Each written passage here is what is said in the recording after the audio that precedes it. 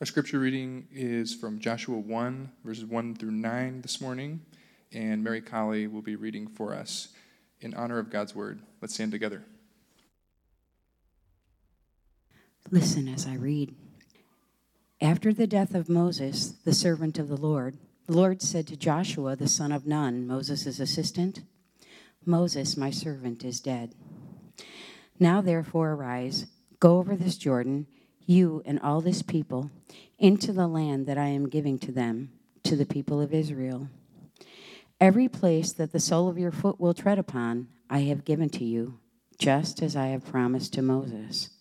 From the wilderness and this Lebanon, as far as the great river, the river Euphrates, all the land of the Hittites to the great sea toward the going down of the sun shall be your territory. No man shall be able to stand before you all the days of your life. Just as I was with Moses, so I will be with you. I will not leave you or forsake you. Be strong and courageous, for you shall cause this people to inherit the land that I swore to their fathers to give them. Only be strong and very courageous, being careful to do according to all the law that Moses, my servant, commanded you. Do not turn from it to the right hand or to the left, that you may have good success wherever you go. This book of the law shall not depart from your mouth, but you shall meditate on it day and night, so that you may be careful to do according to all that is written in it. For then you will make your way prosperous, and then you will have good success. Have I not commanded you? Be strong and courageous. Do not be frightened, and do not be dismayed, for the Lord your God is with you wherever you go." This is the word of the Lord. Okay, so we have been in a series called The Story of Stories. And what we've been doing in the sermon part is tracing this grand story of the Bible, and recognizing that while the Bible has a ton of little stories, maybe even some names that you're familiar with, they actually all knit together. And it's one grand, beautiful narrative that is revealing to us God's work in the world. And so we've been in this series kind of on and off throughout the summer. And in a few weeks, we're going to start our Vision series, which is something we do every fall. That's going to start a little bit earlier this year, sometime in October. So we're excited about that. And then after Thanksgiving, we'll move into our Advent series. And our Advent series is going to be on Matthew chapter 1, but it's also going to serve as a launch into our next series, which is the Gospel of Matthew. And the Gospel of Matthew is a really big gospel. It's 28 chapters, over 1,000 verses, and so it's going to take us a long time to get through it. But over the course of my time here, we've preached through two other Gospels. We preached through the Gospel of Luke and the Gospel of Mark, and so this will be the third Gospel to preach through. And if you've ever been part of a church as they've kind of walked through a gospel together, it is a great journey. And so I'll do my best to be a good part of that journey. But it is a sweet thing for a church to navigate one of the gospel accounts, and how it is that the Spirit was at work through one writer to give us an account of Jesus' life. And so that will launch in Advent season and then into 2023. So some exciting things in front of us. But we have a few more weeks of this series, the story of stories. And as you heard a moment ago, one of the things that we've loved to do is to kind of add in, not only are there stories of God's people on the pages of the Bible that are all linked together to reveal this grand work of God in the world, but there's real-time stories. There's stories of people sitting right beside you in this room, ways that God is at work in that same story even today. And so we're thrilled to be able to hear those. And again, thank you, Amanda and Anders, for sharing your story. Today, if you were here last week, we were outside. Outside services are a little complicated for me. I try to endure them, but for someone who is responsible for preaching, it is really, there's a lot of distractions out there. And not for me, I don't think. Actually, I think it's more for you that the distractions are than they are for me. But it is what it is. So last week, we went through, tried to kind of investigate or look at the Exodus, the story of how it is that this people of God were in Egypt, and how it is that God went to work to get his people out of there. And it was just a kind of a re-entrance into this series. Well, they get out of Egypt, and today, as you heard, the passage was from Joshua chapter 1, and what we want to look at today is Israel moving into this specific piece of land that is often referred to as the Promised Land. And so today, that's what we're going to spend the rest of our time taking a look at. And if you're there in your Bibles in Joshua chapter 1, the first verse says, after the death of Moses, the servant of the Lord said to Joshua, son of Nun, Moses, my servant, is dead. Now, therefore, arise, go over this Jordan. The Jordan was a river. You and all this people into the land that I am giving to them, to the people of Israel. Every place that your foot touches, like this is the land. This is what I promised you. And so there's this beautiful reality. They are on the verge. This land that God had promised to them, it's right in front of them. Now think with me for a second. So many close calls on the journey to just get to here. And a little bit of a rehearsing here of the story that we've been tracing. God starts off at the beginning of Genesis with his creative work, and he creates a perfect world. And the crown of that creation is Adam and Eve. Adam and Eve are walking in perfect relationship with God, perfect relationship with each other, perfect relationship with the world. But then they choose to ignore God's good way and to do their own thing. And instead of believing God, they believed the lie. And as soon as they rejected God's good design and chose their own way over his, sin entered into the world. And sin brings death. And by that, it means separation. That's the basic idea of death. Sin brings separation. Separation in all kinds of ways. Relational, with creation, but most ultimately, separation with God.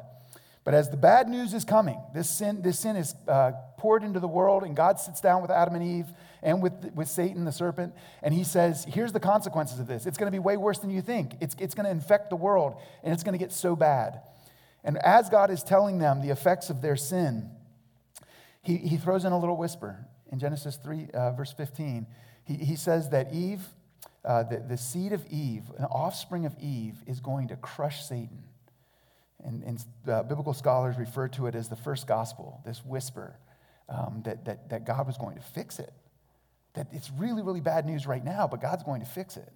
And so Eve has some sons, some offspring. And you think, all right, here we go, the offspring that are going to crush Satan. But if you keep reading quickly in chapter 4, you find out that these sons have some tragedy. And one son is murdered, so he's out of the picture. He was murdered by the other son, and so he's cursed, and he's out of the picture. And you think, oh no, we thought it was going to be the offspring of Eve, and now the offspring of Eve are gone. And then there's a super precious verse in Genesis chapter 4 that says, and Eve bore another son. And God keeps the offspring of Eve alive. Well, you keep reading and you find out that the world is full of wickedness, that the world just keeps deteriorating. This impact of sin is having full effect. And it's actually by Genesis 6, God wants to wipe it all out and start over. But wait.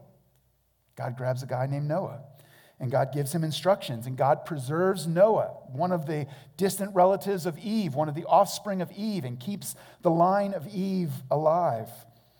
Further down in the story, we run into a guy named Abraham, and God comes to Abraham, who is a descendant of Noah, who is a descendant of Eve, and he taps on Abraham's shoulder, and he says, Abraham, I got something I want to tell you. You're my guy.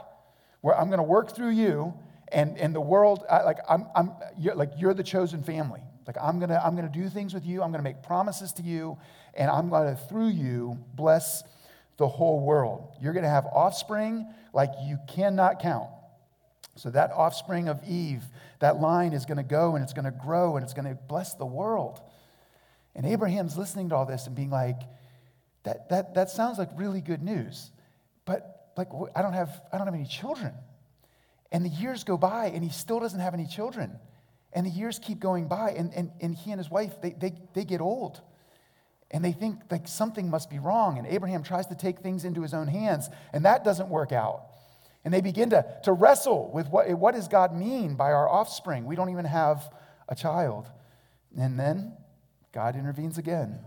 And Sarah, Abraham's wife, at the age of 90, gets pregnant and has a child and keeps the line of Eve going. Fast forward a few more chapters, and there's a severe famine that comes to the land. And it's going to wipe out the entire family. They're going to starve to death. But wait, God allows one of their family members to end up in a powerful seat in Egypt. His name's Joseph. Through all kinds of shady stuff, Joseph ends up in this really powerful seat in Egypt where he could actually put a plan in place that would provide the food that would preserve that family line, the offspring of Eve.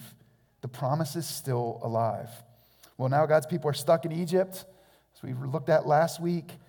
But God taps another guy on the shoulder, Moses. And he says, I want you to go. And I want you to go to tell the most powerful ruler in the world to let a ton of people, a ton of free labor. I want him to let them all go. And his name was Moses. And Moses goes to Egypt, and he speaks for God. And God, through a series of events, eventually Pharaoh agrees to let the people go, and he lets them go. So they leave their slavery, they leave Egypt, but then Pharaoh changes his mind and says, get those people back. I need the labor. Go get them. And then the army of Pharaoh is chasing this people of Israel, and they're stuck between Pharaoh's army and the Red Sea. And again, God intervenes. And God parts the water of the Red Sea in a miraculous way. And the Bible tells us that every single one of their group makes it across safely. And that God preserves his people again. The offspring of Eve, the lineage of Eve, the one who would crush Satan, that line is preserved again. Well, now where are we at? If that's where we got to last week, was the people of Israel got across the Red Sea and were saved from the wrath of Pharaoh.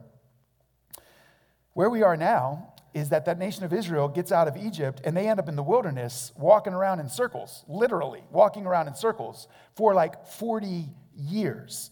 And it is a mess. If you want to read about it, certainly do it if you want to. Leviticus, Numbers, Deuteronomy, it's a total mess. The people are an absolute mess, and they just roam around in circles. God had tapped Moses as their leader. They don't want to listen to Moses. Moses has his own set of problems. They can't get anything right. But God continues to provide for them, provides water, provides food, and he carries them through these 40 years. And here they are on the, you can see the promised land in the distance, and then Moses dies. Like, Israel had a hard time following anybody, but if there's someone they could follow, maybe it's Moses. At least Moses had all this, should have had all this credibility, and now he's dead. But what we find out here in Joshua chapter 1 is that God raises up another leader. And his name is Joshua. And if you were to read Joshua chapter 1, you find out that the author of Joshua, they very intentionally have Joshua doing Moses-like things. As Joshua talks, he just says things very similar to what Moses said. He calls on them to obey God's laws, just like Moses, very similar to Moses' language. He leads them across the body of water. Moses led them across the Red Sea. Here, Joshua leads them across the Jordan River, both in miraculous ways. And so here we are, the promised land, this land that when God, way back, when God tapped Abraham on the shoulder and said, all of these promises, I'm going to work them through your family. I'm going to give you more offspring than you can count. Okay, that's happened. There's this big horde roaming around the wilderness. And now, he says, I'm going to give you a land. Well, here we are. Now we're standing on the verge, right on the edge of this land. And here's this river, and we're getting ready to cross the river. And it's the land that God has promised to his people. I mean, it's been about 400 years since God made that promise to Abraham, that he would have a land, this promised land. And so they are moving into this promised land, into what they would consider home. But I don't want you to miss that they have been here before. So they get across the Red Sea and they end up in the wilderness. And God is like, okay, we're out of Egypt. I'm taking you to the promised land. And they got to about this spot in Numbers 13. And they are like, okay, that's the land that God's promised to us. It has other people dwelling there. But it's the land that God has promised to us. So let's go scout it out. Let's figure out what we need to do to move in to this land that God has promised us. And we'll figure out a game plan. And they send spies in there. And you can read about it in Numbers 13 and 14. But the spies, 10 of the 12 spies are wusses. And they come back and they're scared to death about the size of the people and the strength of the people. And they don't want to take a chance of trying to move in to the land that God had promised them. And God basically says, okay, then we're not moving in. And we're going to wander. And we're going to wander around in the desert. And the people of Israel had a terrible attitude. They rejected God's design. They rejected Moses. All kinds of mess went on. And so they'd been here before. They rejected the invitation to move into their land. And then they wandered in the wilderness. For how long? For about 40 years. Do you know what that means? It's the generation. That they wandered the desert long enough for that generation to die off. The generation that refused to obey God, the generation that refused to follow God, they wandered the wilderness, and that generation died off. And even Moses, like they all died off except for the two good spies, Joseph and Caleb, or Joshua and Caleb. And so everybody else has died off. And now here they are. They're back ready to move in. So I want you to think about God's people and God himself. They're getting ready to move into the land. And these first 9 verses, they're a sweet speech that Joshua gives to the people. And he says, here's God's invitation, be strong and courageous. We were here once before and we wussed out. We were here once before and we got scared. Don't do that this time. There were consequences for that. Like let's move forward. Let's do it. If you were here for our 100th anniversary back in May, we looked at Joshua 3 through 5. And we saw that what it was for them to actually to follow God, to step out and to step into that river and to see God part the water and to provide a way for them to move into the promised land. But the book of Joshua gets really complicated. It gets really complicated, especially for our modern ears, because Joshua and the people of Israel go running around this area and they clean it out.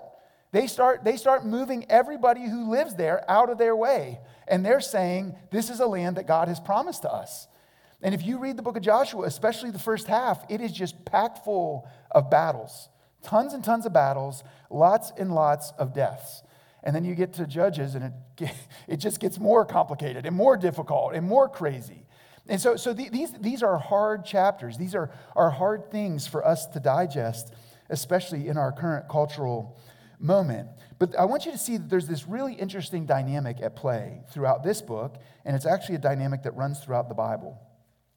In the book of Joshua, it is really clear that the people are called to choose. That they are called crystal clear. It's not the only time, but in Joshua chapter 1, verses 6 through 9, this is what Joshua says to them. Be strong and courageous, for you shall cause this people to inherit the land that I swore to their fathers to give them. This is the Lord. Only be strong and very courageous. Be careful to do according to all the law that Moses my servant commanded you. Do not turn from it to the right hand or to the left, that you may have good success wherever you go. And then he goes on and says it again. Have I not commanded you? Be strong and courageous. In other words, you've got to choose to do this, guys. You've got to gird up your loins. You got to get some guts. You got to go.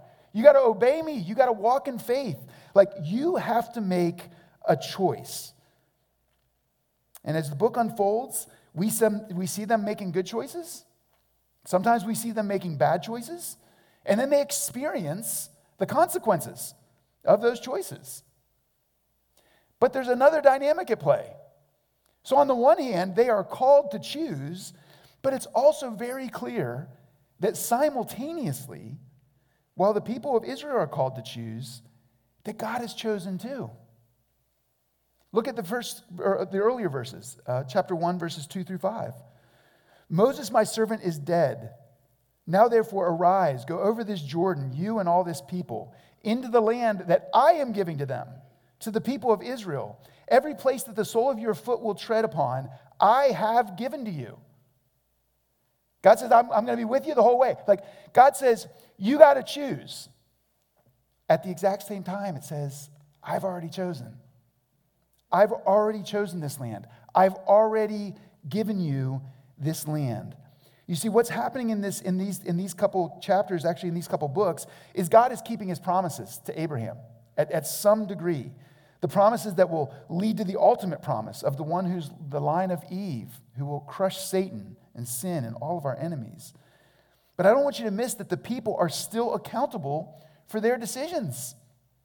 God says, here's the land, I've given it to you, it's all yours. And then he says, but you got to choose to be strong and courageous. So the people have to choose, even though God's already chosen.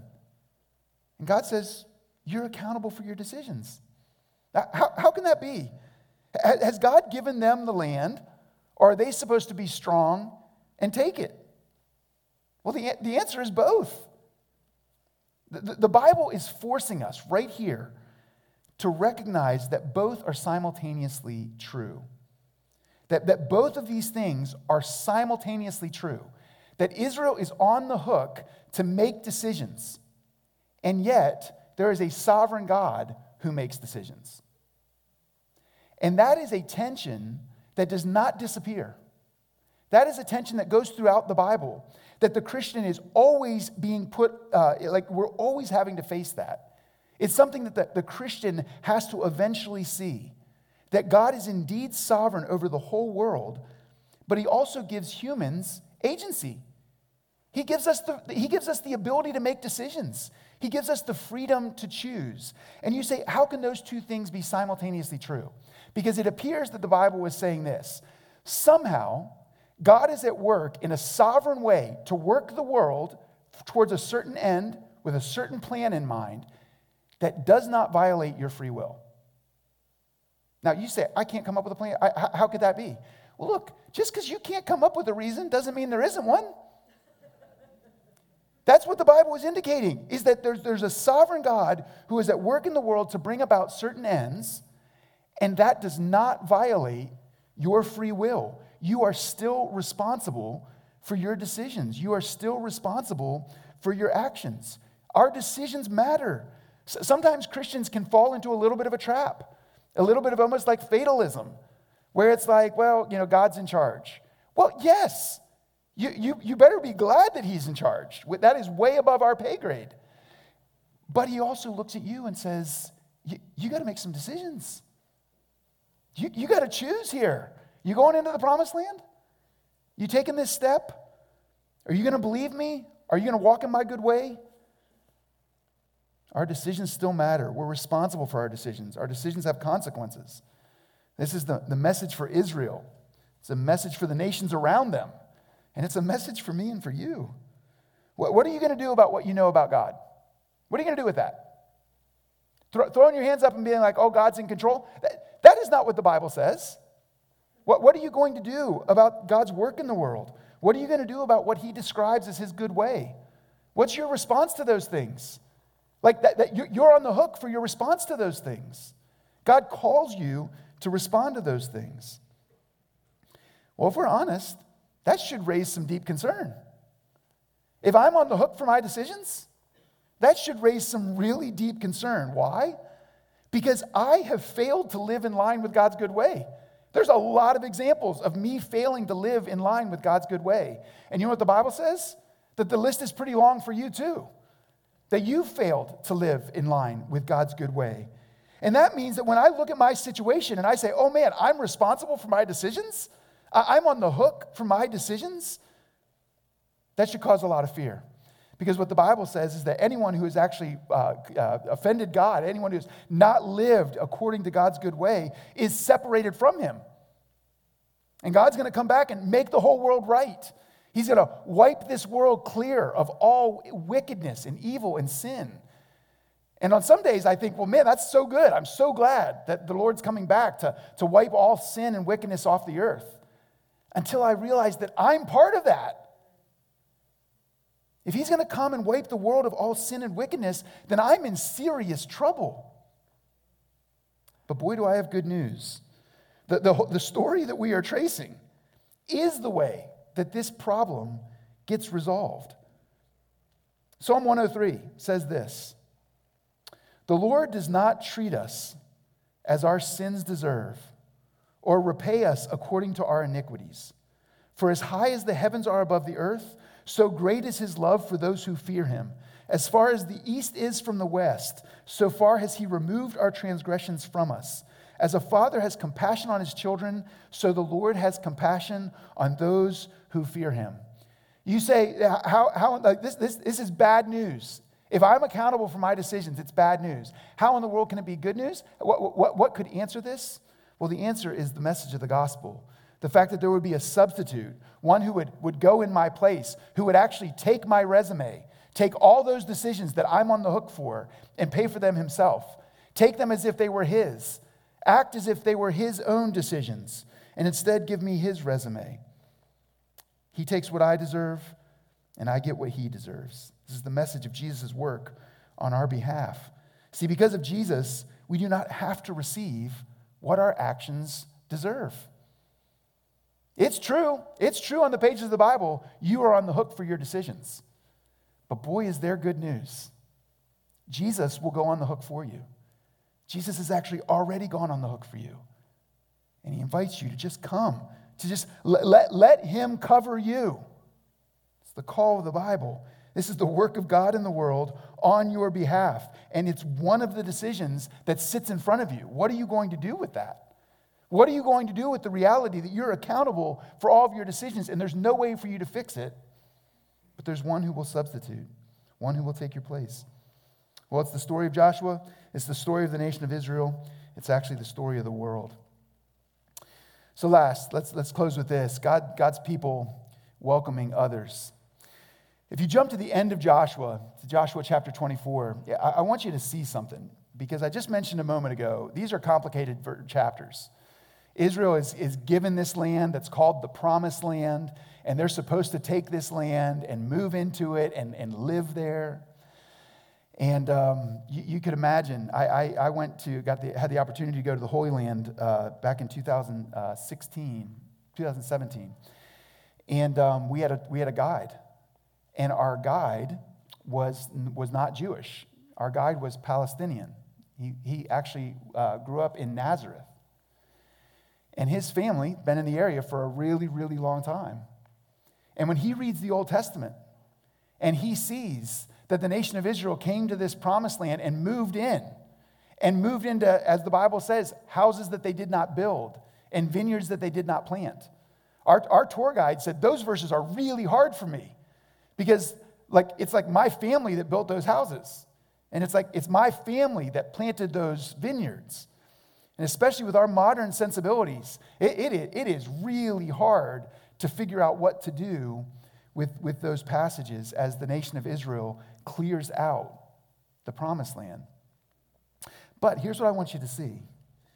Israel was never asked to run around forcing people to believe. They were never actually asked to do that.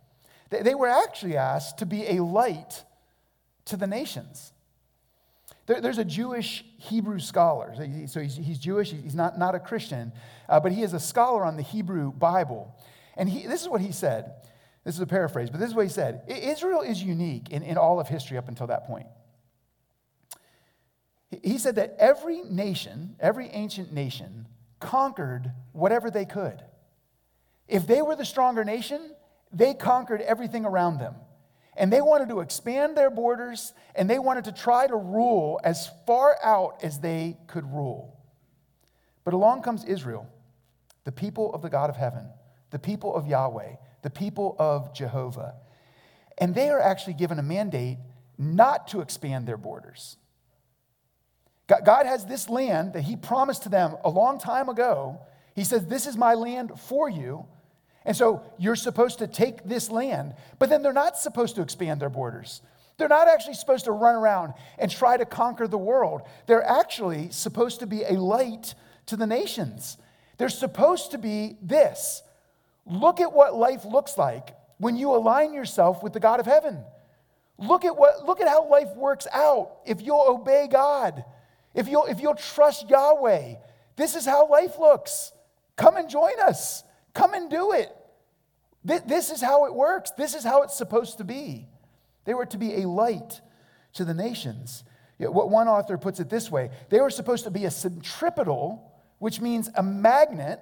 They were supposed to be a centripetal force, saying, come and look.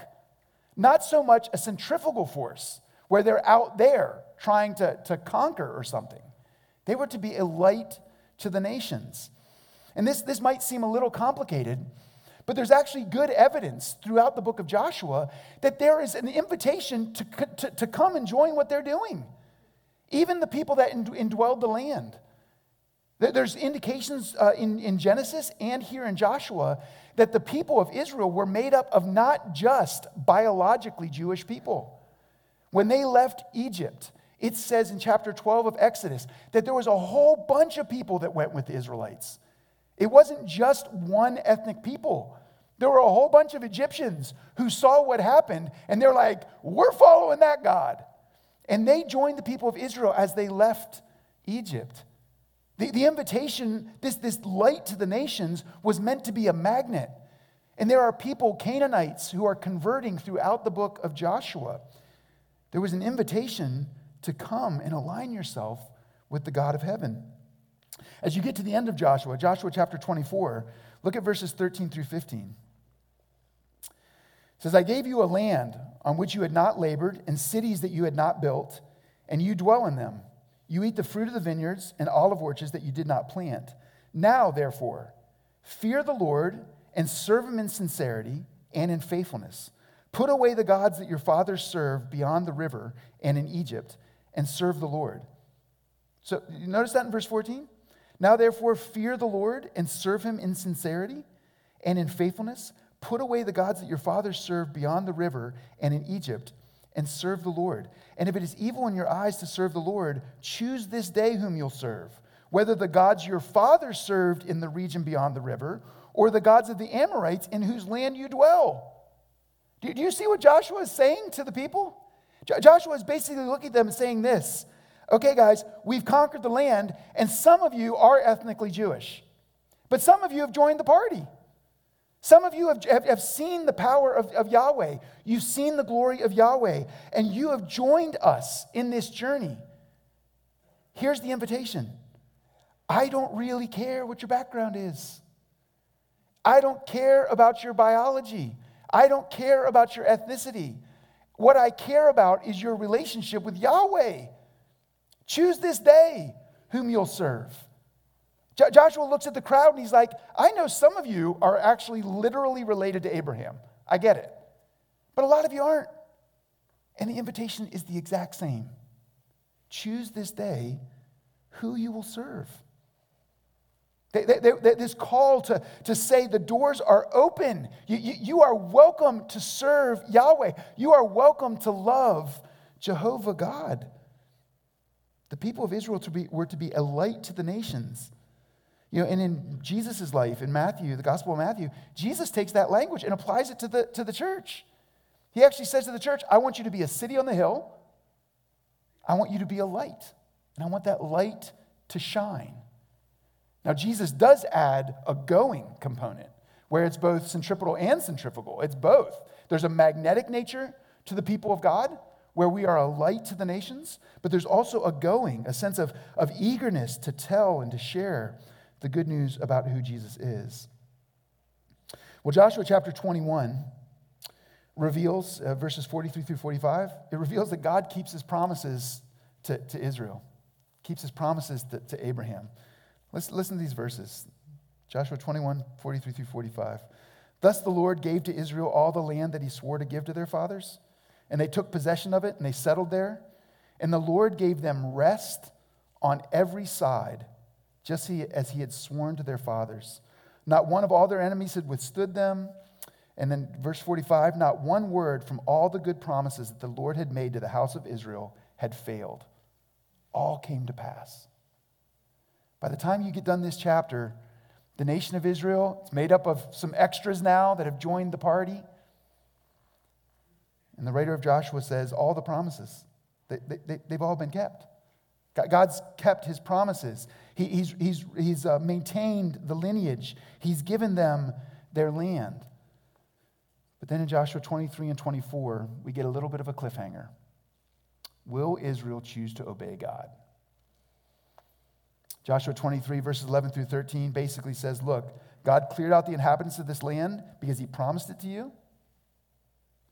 Those Canaanites, I mean, if you want to know more about that, you can look into the Canaanites. They were grossly immoral. They were involved in child sacrifice. And that is why God said they cannot be in his land unless they were to come to the God of heaven. But if you turn, he says, Israel, I've given you the land. You're here. But if you turn from me, if you reject my good way, then you're going to have consequences too. In Joshua 23, he says, you'll lose the land if you don't obey. You'll lose the land if you don't walk in my good way.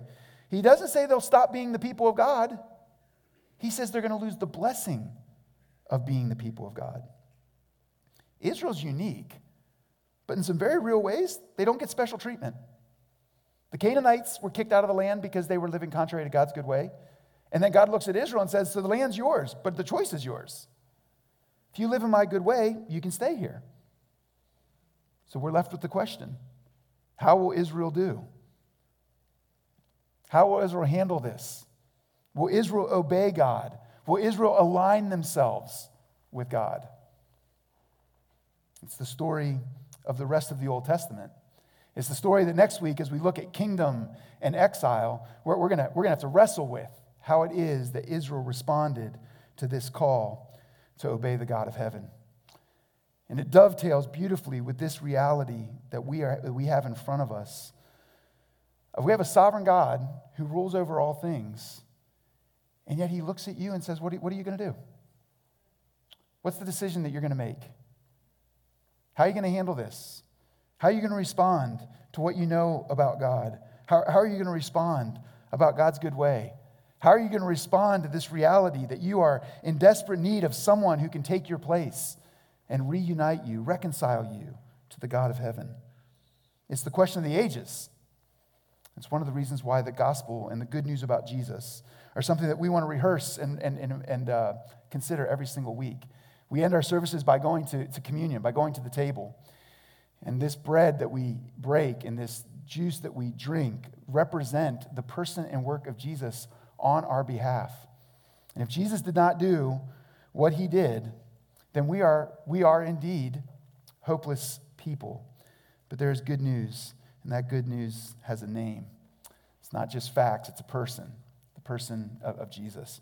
As I said a minute ago, we've added chairs, so it's a little crazy in here. The communion is back at the communion table. So our invitation to you is to come down the center aisle, get your elements at the table, and then head back to your seats on the outside aisle. And generally speaking, we're going to try to do this by rows, but no pressure. Like if you want to stay in your seat and come later, you are free to do that. We can climb over each other. We're a family. We'll have two closing songs, so you do have a little bit of time. But the invitation is to come, take this bread, take this cup, and remember Jesus' work on your behalf. If you're a person here today and you're saying, man, I don't think I've actually made a decision about what I'm going to do with Jesus. I don't actually think I've considered this reality of the fact that Jesus has done for me the most important thing. Man, like now is the time. Don't come receive the elements. Stay where you're at and receive Christ. He is there with open arms. If our servers would please come, let's pray. God, thank you for this passage. Thank you for the book of Joshua and for the, this grand story that just keeps twisting and turning. And what a celebration to see your people move into the promised land, to receive from you these good gifts that you gave to them, that you preserved for them. God, as they were offered the option of, are you going to be courageous? Are you going to be strong and courageous and step into this? God, we thank you that they did. It's a beautiful statement of actually believing you and trusting you and walking in your good way. But there's more to the story. We'll see in the weeks ahead. But God, for us, there's more to the story too. God, would you be at work in our hearts right now to help us see you? Would you be at work in our hearts right now to be willing to be honest about the parts of our life that might not align with your good way, and recognize that you're inviting us into something better, something so much better. I pray that you give us the courage to step into it. In Jesus' name we pray. Amen.